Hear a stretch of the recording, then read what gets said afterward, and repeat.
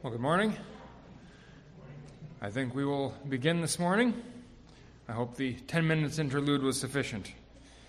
I will open us in prayer this morning, and then we will pick up towards the end of Deuteronomy 12. So let's pray. Our Father in heaven, we thank you for your word that you have given to us, and we thank you that in your kind providence you have led us to it. We thank you that you are a all-wise and all-good Heavenly Father, who works all things for our good. And though many things are not as we would have planned them or ordered them, your ways are so far above ours, we submit to your wisdom this morning. And so we pray that as we come to this text, that you would allow us to do that very thing, that we would see what is here and recognize it as good, life-giving truth. Open our eyes to this word this morning, we ask in Jesus' name. Amen.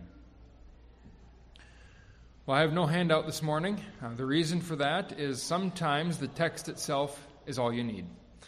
And that's what we're going to aim for this morning. A very, very brief review of where we have been. In the beginning of Deuteronomy 12, Moses begins to lay out principles for formal worship.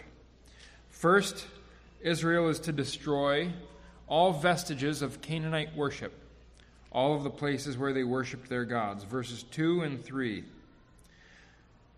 The next thing they are to do is to take everything to God's chosen place and worship the Lord only there.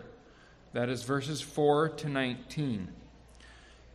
In that, there is one qualifier, and the qualifier is that Israel is allowed to eat meat in any place where they dwell, but they may not sacrifice the animal before they eat it apart from the sanctuary.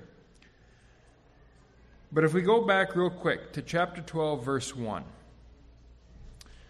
we will read that these are the statutes and the rules that you shall be careful to do in the land that the Lord, the God of your fathers, has given you to possess all the days that you live on the earth. God is bringing Israel to a new land. When Israel is in that new land, Israel has certain conditions that must be fulfilled in order for God to fulfill fully the promises that He has given to them. The conditions they are to fulfill are the ones that we just reviewed. Destroy all places of Canaanite worship, destroy the names of the gods, and worship the Lord at His chosen place. If those conditions are fulfilled, or when those conditions are fulfilled, then.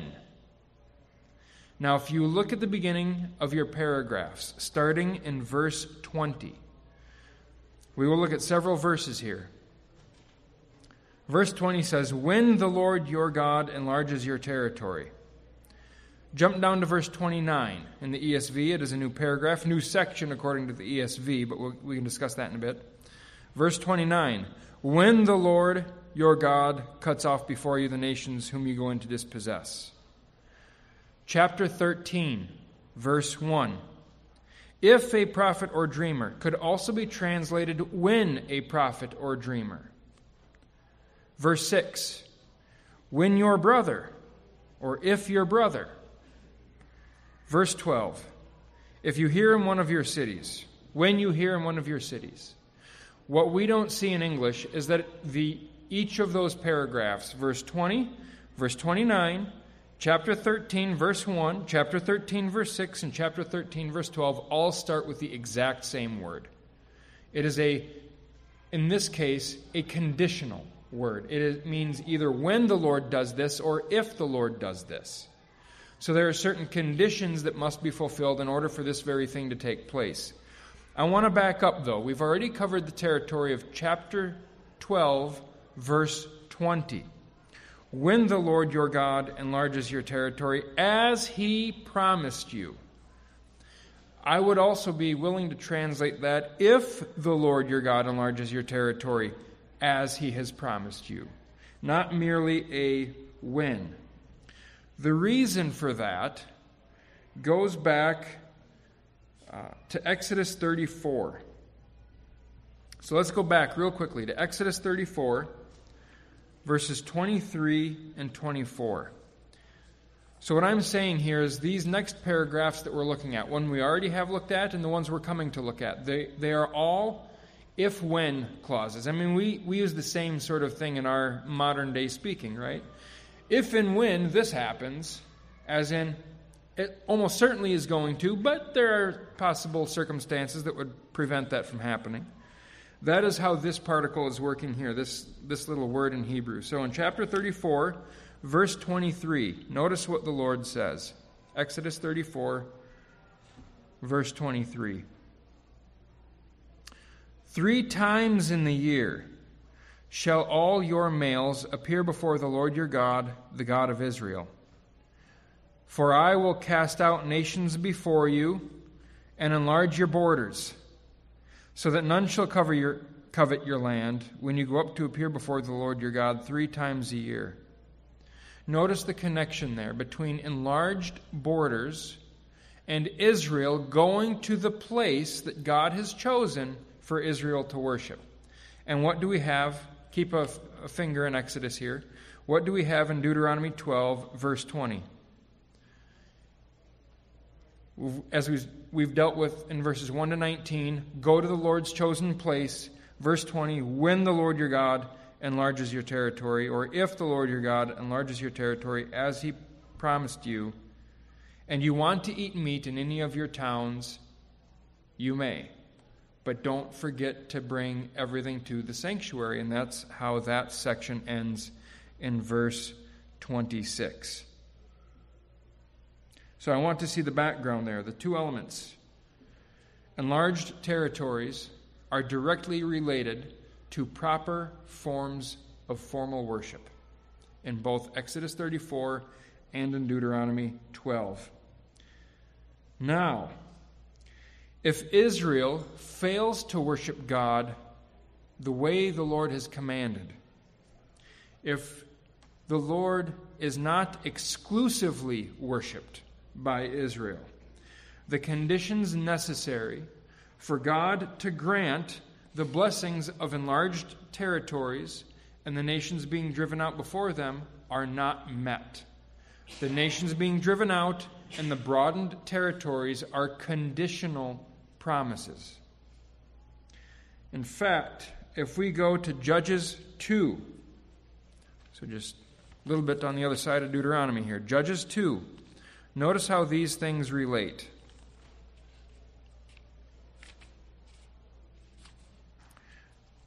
Judges 2, verses 13, 14, and 15.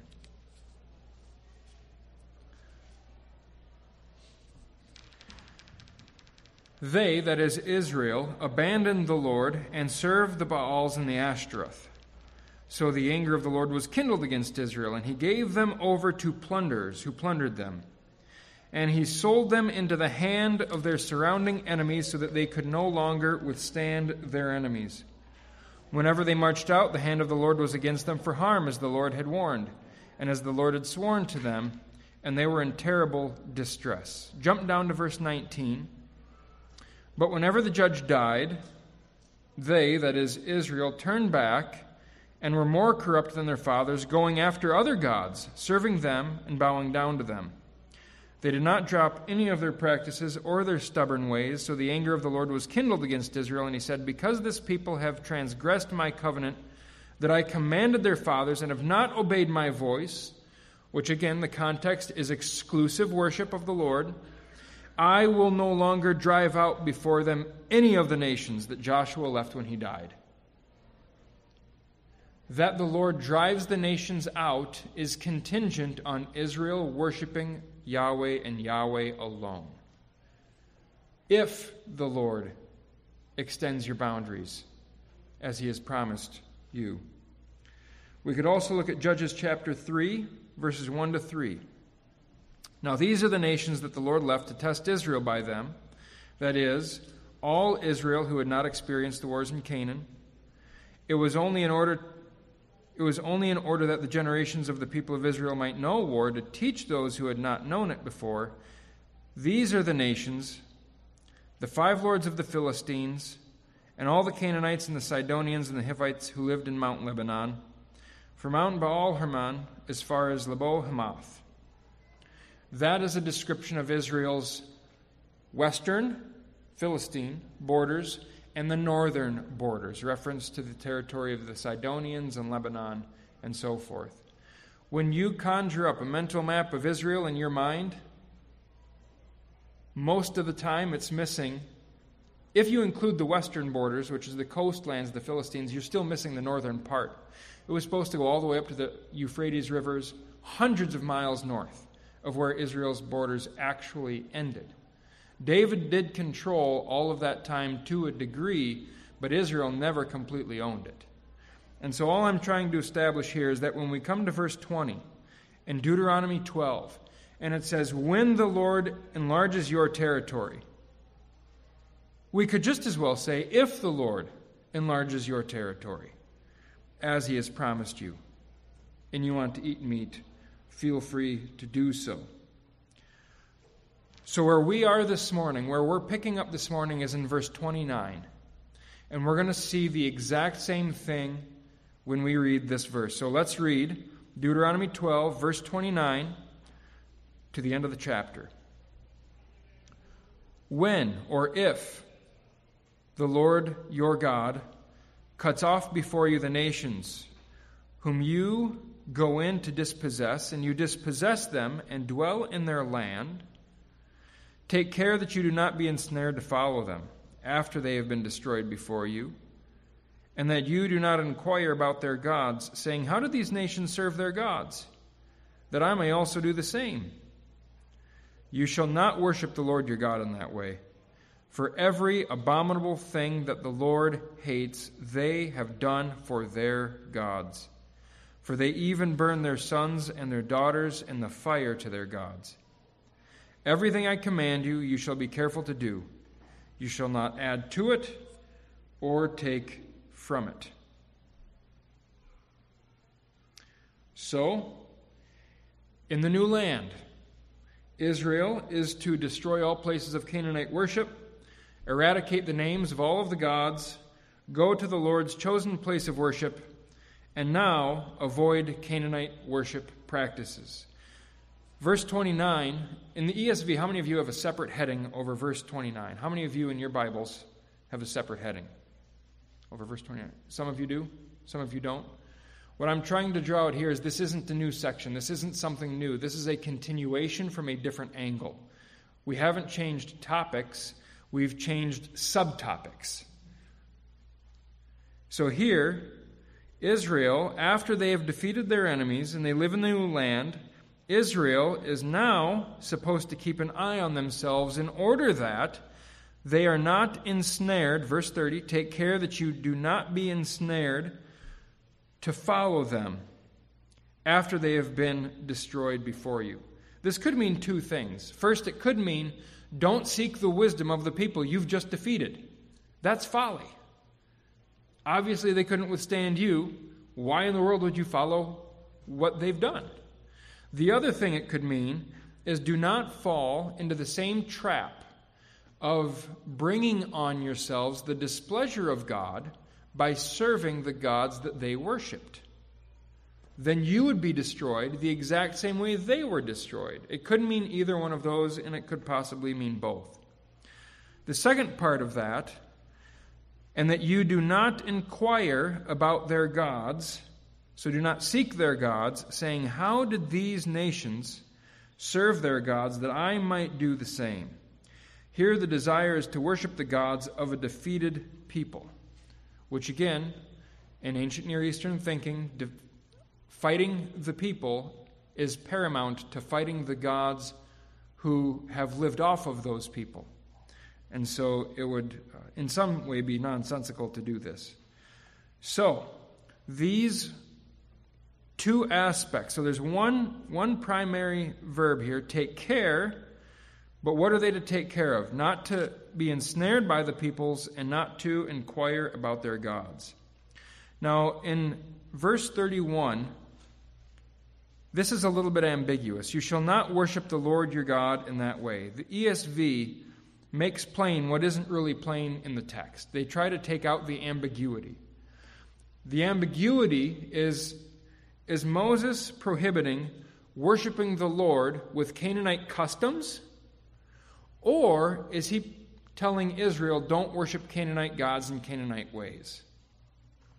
So the question is, who is Israel not supposed to worship, and how are they not supposed to worship? Now the good news is, both of those things amount to about the same thing. Whether Moses is telling Israel, do not worship Canaanite gods with Canaanite practices, or if he's saying, do not worship Yahweh with Canaanite practices, he is essentially saying about the same thing. Because if we try to worship God in ways that he does not approve, we end up not worshiping the true God at all. And he is warning Israel away from that. We are to worship God in spirit and in truth. If we encapsulate in ourselves the humanitarian and God-word spirit of Christianity, but reject the truth of revelation, our religion is empty. That's not genuine biblical spirituality. And that's easily confused because many people want to claim the ethics, the humanitarian ethics, and a Godward spirituality, but throw out revelation, throw out Scripture. We can't do that. That is something the Lord doesn't approve of. Going the other way, if we want to claim divine revelation, we believe everything that is there, and we do not possess a God-word and humanitarian bent, our religion is nothing. Paul says, well, then you're a noisy gong, clanging cymbal. Your religion is hollow. Both the Spirit and the truth have to be kept together if our worship is to be pleasing to the Lord. And that's what Moses is advocating for Israel here. Pay attention to what the Lord has commanded, which is pay attention to the Levite and worship the Lord at his chosen place. But it is also, do not serve the Lord in the ways that the Canaanites do, because in worshiping that way, they fail to worship God in truth. And that is seriously problematic. We'll pause right there real briefly. Thoughts or questions over that? They couldn't possibly worship the Canaanites the way the Canaanites did. They sacrificed children.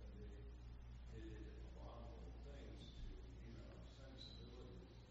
And I think when God says the spirit of truth, he's also talking in emotion, and our emotions and our soul has to be involved. And it only strengthens if it's pointing in the direction of where he always puts a goal, like for fervent love of the brethren, for righteousness, peace, joy, the Holy Ghost. In other words, there will be signs for you to see that you're actually serving God, right? Because those things will enter. Mm-hmm. Thanks. What value did the judges actually provide when it said that when the judges died, they were even worse? And it seems like they were totally off the wall, believing in God anyway. What did the judges really do? Great question. So if you weren't able to hear it, what did the judges actually do? Let's go to Judges real briefly. I'm going to make that question a little bit more pungent, if I might. I'm going to make your question more difficult to answer, in a sense. If we go to Judges 2,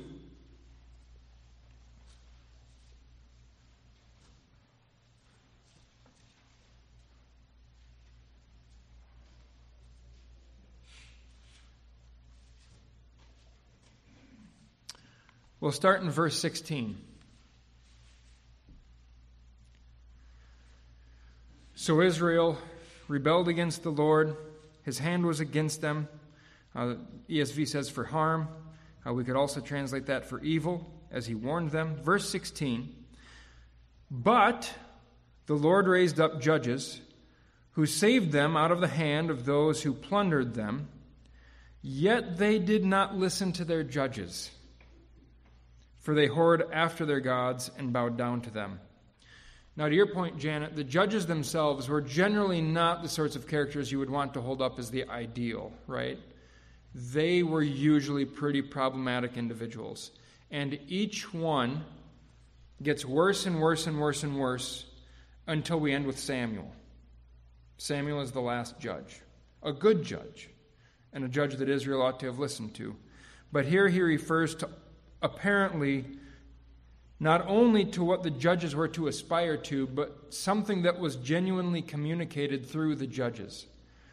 Well, the way I would respond to verse 17, or the way I would explain to verse 17 and respond to your question, what does it mean that they didn't listen to their judges? I would say they didn't listen to what God was communicating to them through the judge.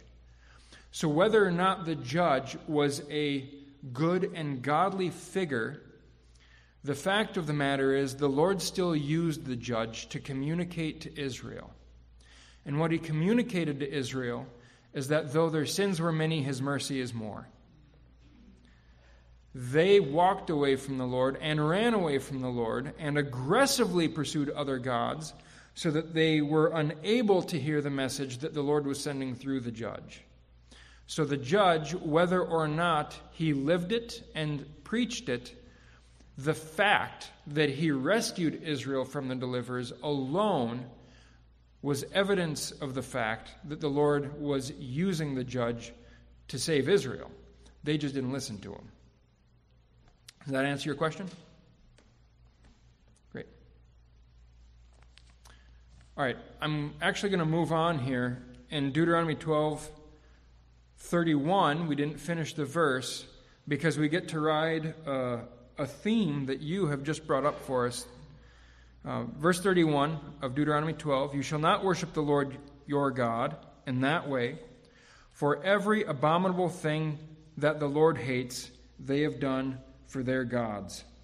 Now let's be cautious here. Moses is not saying that everything they do, the Lord hates. Moses is saying everything the Lord hates, they do. And that's different. And it makes it difficult.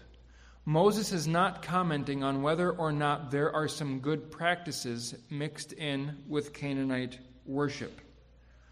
His point is, the poison of Canaanite worship is so potent that you cannot glean good things from Canaanite worship by your own discernment. There is one source you use for worshiping the Lord. And I regret to inform you, verse 32 completely flattens it. All the words which I am commanding you, them, or it, or every word. So it's not every commandment, it's every word. So here Moses is saying, in verse 32, every word I command you, that is what you be careful to do.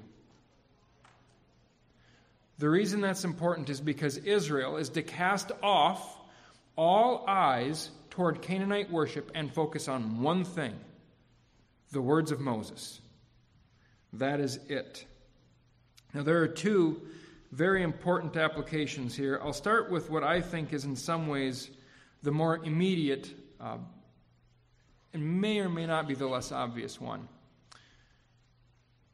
It is not uncommon for the church to look at what is called best business practices and try and incorporate them into the life of the church. Now, at best business practices are what has been plundered from Christian thinking and applied to the business world. And so we will find many good things in best business practices. And there will be many similarities between what the church ought to do and what those best business practices are. However, if we take our cues from the business practices, two things happen. First, glory is not given where glory is due. The idea comes from the Lord, not from the business practices. The second thing that happens is we will not have the discernment to discover where the poison is in the best business practice that has been brought in as we incorporate those practices into our ordering and operation of the church. So there are things that can sneak in along with those best business practices that we're completely unaware of. We haven't given second thought to, because it's just part and parcel of what's being done. And so the church ought not to look at best business practices. We ought to look at what we have, the words of Moses and Jesus and so on. So that is how we structure the church, not by looking to the world around us. But there is an important note on the side here to make. I was recently having a conversation with my parents. My dad has been going through a chronological Bible, and he says it just seems like as the commentators are making their notes that what Israel did was just kind of taking from here and there from what the practices were around them. How do you explain that? And my response was, God didn't create a new language when he spoke to the Israelites. God didn't create a new language when Jesus spoke to his disciples. He was using the language that they already knew. And so God communicates to Israel by keeping many of the forms. We might say he keeps a lot of the language of formal worship when he communicates to Israel how they are to worship. And so, Canaanites have altars. They sacrifice to their gods. Israel has altars and sacrifices to her God. So there are a lot of things that overlap. But what's key is that in not confusing the overlap between one another. What I'm trying to say is there are Canaanite practices, Egyptian practices, Mesopotamian practices, and there are Israelite practices. They are not to overlap in practice. They may overlap conceptually. Another way to say it is this. God communicates something about himself through the worship practices that he gives Israel. And what he's communicating through that language is different than what the cultures around them who have similar practices have. That communicates something different about their gods. For example, Canaanites can worship under every green tree and on top of every high hill. That says something about their gods. Israel's worship may look the same as the Canaanites in terms of offering animals on the altar, even the types of sacrifices that they offer. But they only offer it at one place. That's not a good business practice, by the way, if you're an Israelite. But that's the law. That's the way it functions. And having that worship centralized in one place communicates something about God that distinguishes him from all of the other gods. And so even though he uses the same forms of language, he uses the similar practices, he's communicating something very different because he's communicating from the ground up. Don't look to the language over here. Don't look to these practices. Look to what I give you. And yes, there will be some similarities. But that doesn't mean that they can be transposed from one place to another. It doesn't work that way. Because then you're understanding the Lord in a fashion similar to how you understood the Canaanite gods, and they're not the same. They're entirely different. And so let's not confuse similarities between the church and business practices. Again, it's I think the best analogy that I can come up with. Don't confuse the two even when they look the same. We can't simply transpose them. Have said all of that. Thoughts or questions all the way. I'll mention one more thing here. End of verse 31. Burning their sons and daughters in the fire. The Lord points to what you might call the logical outcome of Canaanite worship. If you take their thought process and apply it all the way to the end, this is where you result. This is where it ends. And the Lord is saying, by grabbing that ending point, all of the logic that proceeds up to it has to go. all of the thought that leads into this has to go, and we start from scratch. Moses delivers it from scratch. Now I'm done with chapter 12. Thoughts or questions over what we've covered?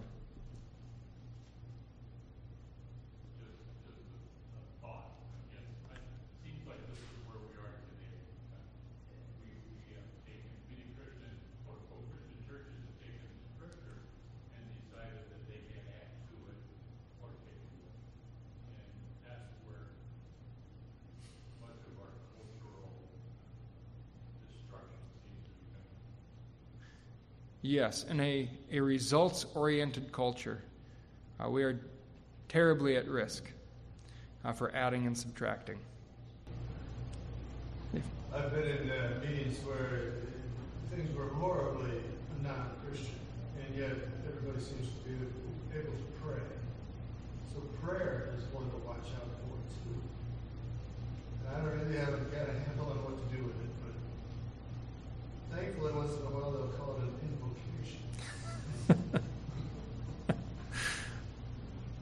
Thanks, Dave. There's a book out called 7 Successful Habits, or 7 Habits of Successful People, or something. I think we all heard about it.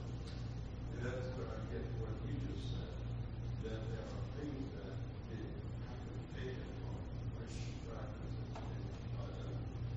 So we shouldn't go that. We shouldn't use the book without regard to is spiritual, this God. Yep. It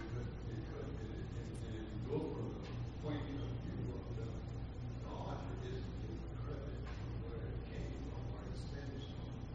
And we can fall into the trap of maybe it could be fixed then. Yep. Thanks, Josh.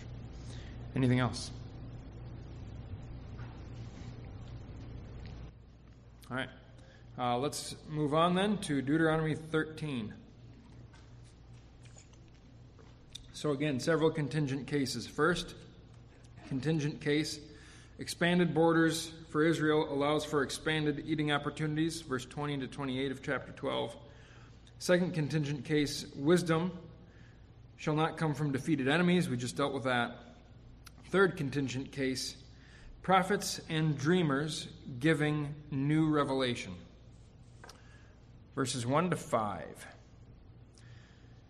If a prophet or a dreamer of dreams arises among you and gives you a sign or a wonder, and the sign or wonder he tells you comes to pass, and if he says, "Let us go after other gods, which you have not known, and let us serve them," you shall not listen to the words of that prophet or that dreamer of dreams.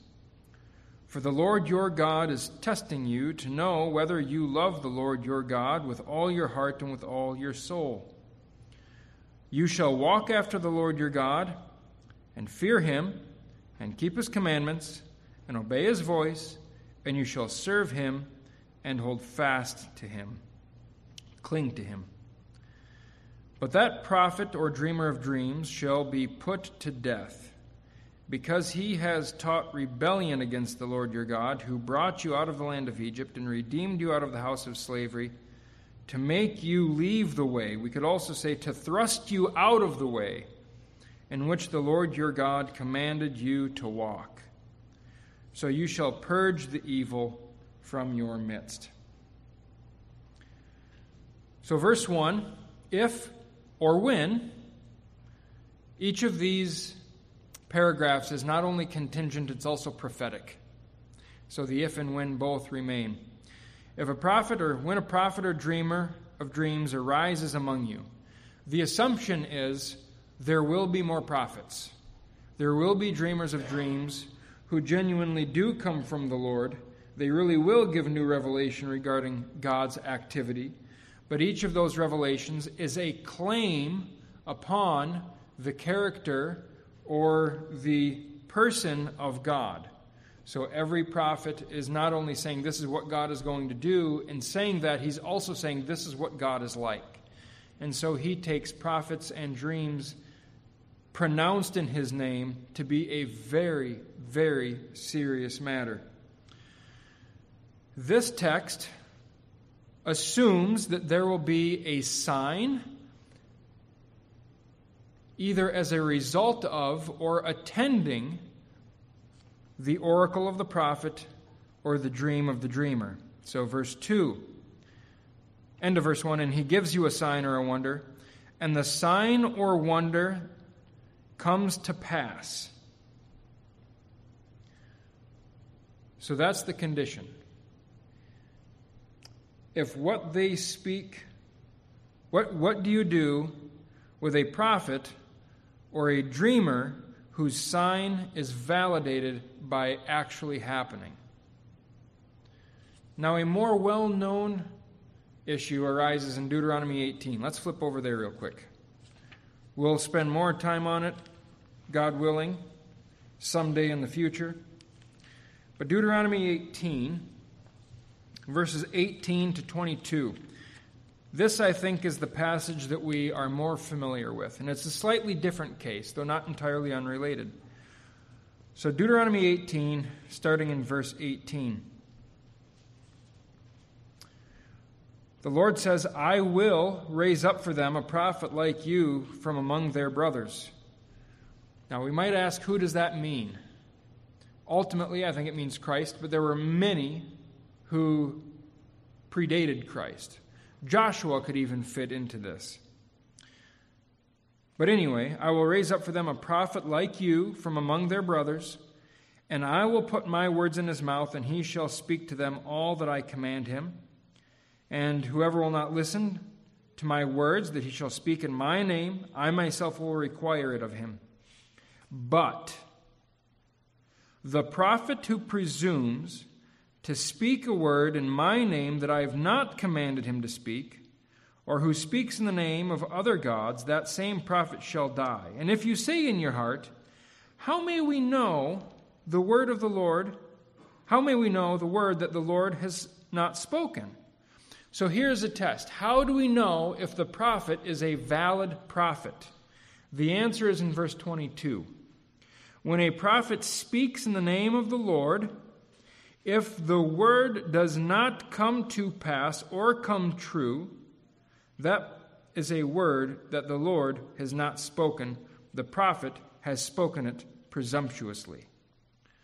So test number 1, according to Deuteronomy 18, how do we know if a prophet is true? If the sign he gives you happens, if the word he speaks comes to pass. Deuteronomy 13 is dealing with a different issue. The prophet has spoken, and what he has said comes to pass. Shall we listen to him?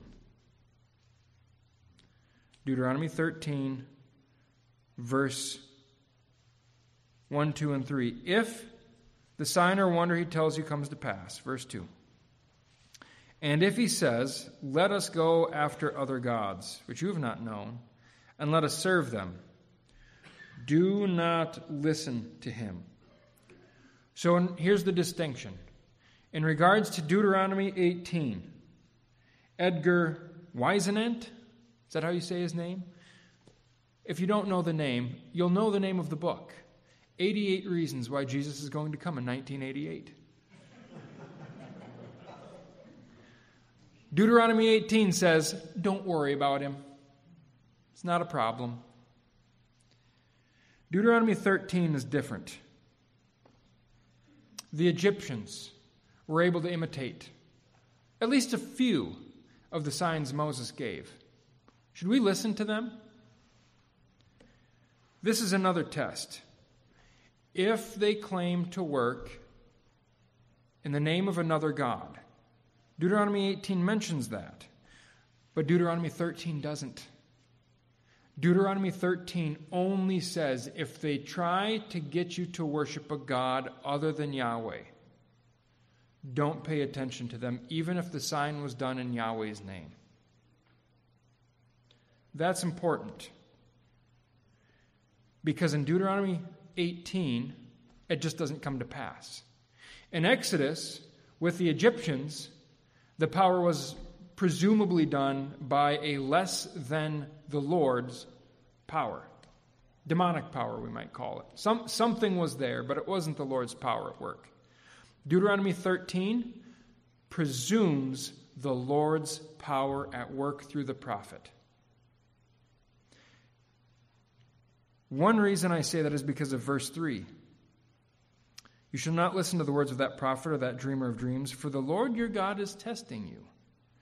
He doesn't test them with the false message. He tests them with the validation signs of the message, and that's different. He's testing Israel by allowing that prophet or dreamer to actually work true signs. Now let's go over to Matthew, a couple of verses here. We're going to take this into the New Testament quick, and we'll jump to contemporary times in just a minute. Matthew 12, verses 26 and following. Jesus here is being accused of casting out demons by the power of Satan. So again, similar to the Egyptian magicians, satanic power at work. But here Jesus says, no, that's just not sensical. That doesn't work in this case. So Matthew 12, verse 26, if Satan casts out Satan, he is divided against himself. How then will his kingdom stand? And if I cast out demons by Beelzebub, by whom do your sons cast them out? Therefore they will be your judges. But if it is by the Spirit of God that I cast out demons, then the kingdom of God has come upon you. Now notice how Jesus is working Deuteronomy 13 here. He gives allusions to the sons of the Pharisees casting out demons. Does that mean that they were disciples of Christ? Not necessarily, right? And if you think that's far-fetched, flip back just a little bit to Matthew 7. This is a passage, no doubt, that will ring in your ears. Matthew 7, verse 21. Not everyone who says to me, Lord, Lord, will enter the kingdom of heaven, but the one who does the will of my Father who is in heaven. On that day many will say to me, Lord, Lord, did we not prophesy in your name and cast out demons in your name and do many mighty works in your name? Then I will declare to them, I never knew you. Depart from me, you workers of lawlessness, you who lead people to worship gods other than Yahweh. Why in the world were they given the power to work the signs they did if they weren't true prophets? Deuteronomy 13:3. The Lord's testing you. Are you going to follow his way or are you not? Today, we shouldn't be surprised and we shouldn't be shaken to see preachers and miracle workers actually doing things that seem to be validating signs of their ministry, right? We all have heard of famous televangelists who are also healers, right? Is everything they do a sham? Well, not necessarily.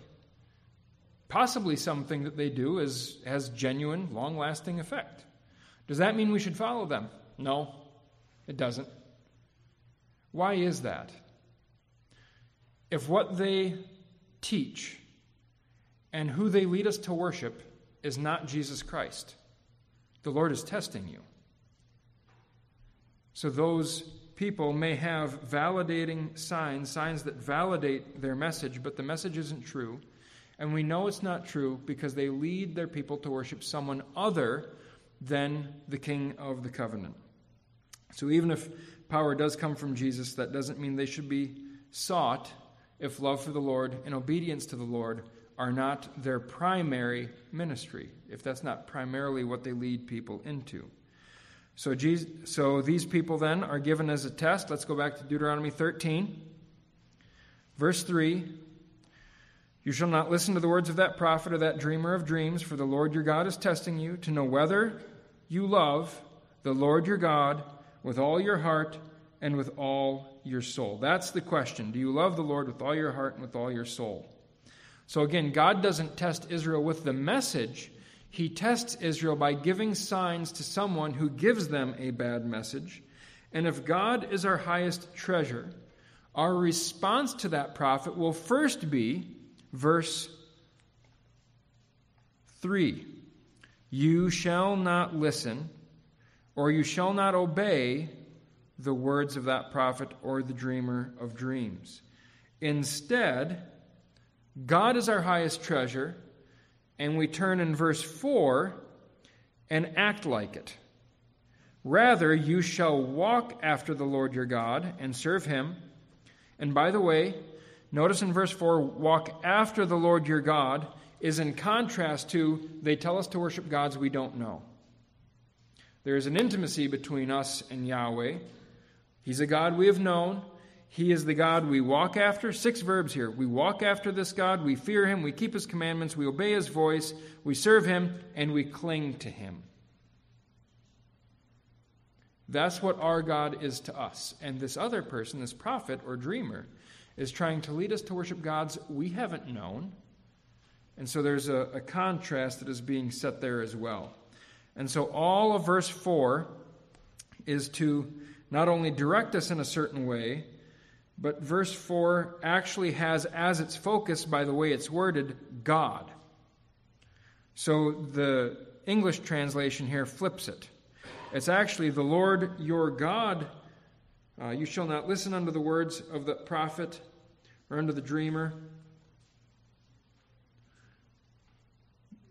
After Yahweh your God you shall walk, and him you shall fear, and his commandments you shall keep, and his voice you shall obey, and him you shall serve, and to him you shall cling.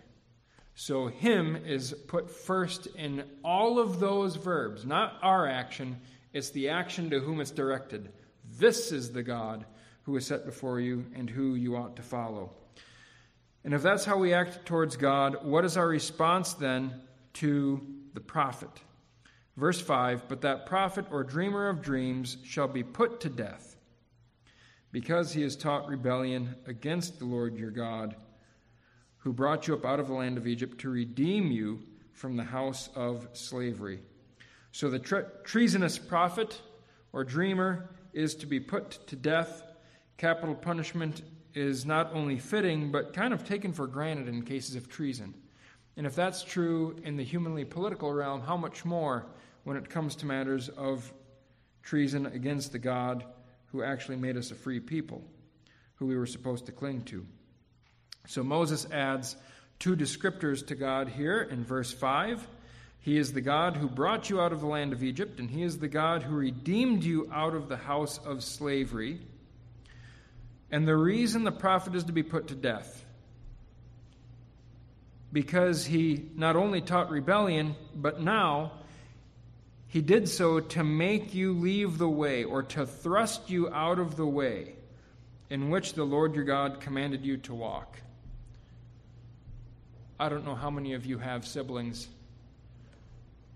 Did you ever have it when your sibling was walking on a narrow path, or you were walking on a narrow path and just a little shove to tip them off? That's what the prophet and dreamer is doing here. They're just giving them a push to get them out of the path that the Lord has set out before them. And so they are to be put to death. The reason for that, the end of verse 5. So you shall purge the evil from your midst, lest the cancer spread to the rest of Israel. Execute them. Put away with the evil quickly and ruthlessly. And we'll spend more time on that next week when we get to the next paragraph. For what we've covered today, thoughts or questions over what we've done? How do we relate that last verse to today? How do we purge evil from the midst of our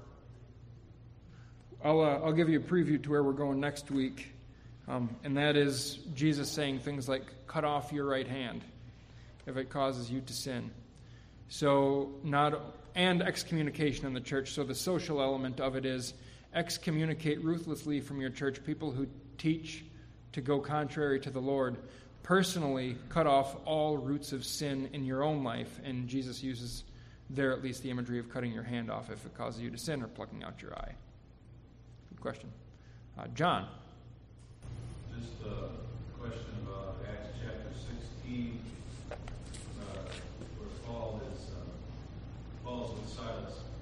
about to be thrown into jail.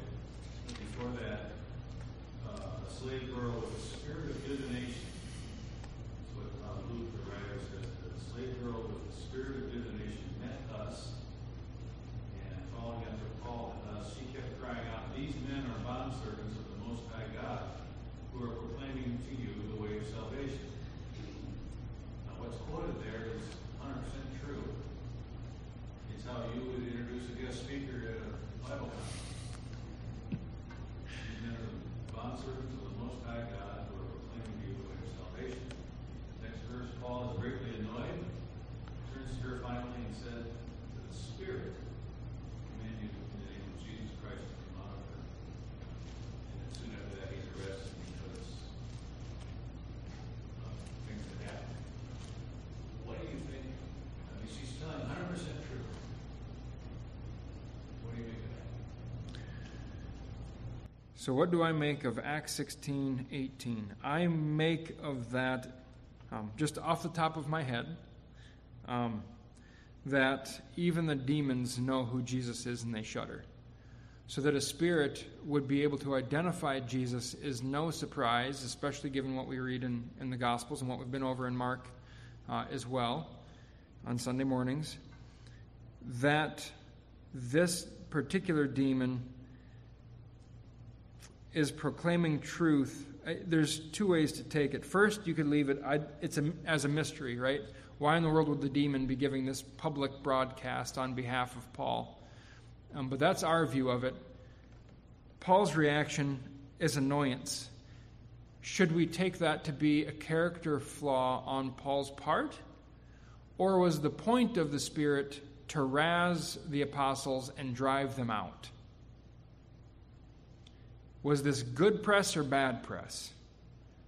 I'm inclined more towards that second thing, to where this is bad press meant to drive Paul and Silas out, not as good press to bring people to them. Because one thing you don't see in the text is everyone saying, "Oh, that's amazing. We should listen to Paul and Silas. Oh, they're amazing preachers. They are presenting the way of salvation. Let's follow them." It doesn't happen. They get thrown in jail. I think generally people are not that terribly excited about knowing the way of salvation, especially one that is based on grace. That's all I got for you. We are at time, Janet, real quick. So along that last verse, does that mean that we're going to talk about church discipline? I wasn't going to bring that up as a particular topic, though we could, because next paragraph is in Deuteronomy 13 is how do you deal with intimate associates who are trying to lead you astray. The last one is what do you do with cities who have gone astray. And so we could fit in a topic of church discipline after that section. All right, thanks for joining. God willing, I'll see you next week.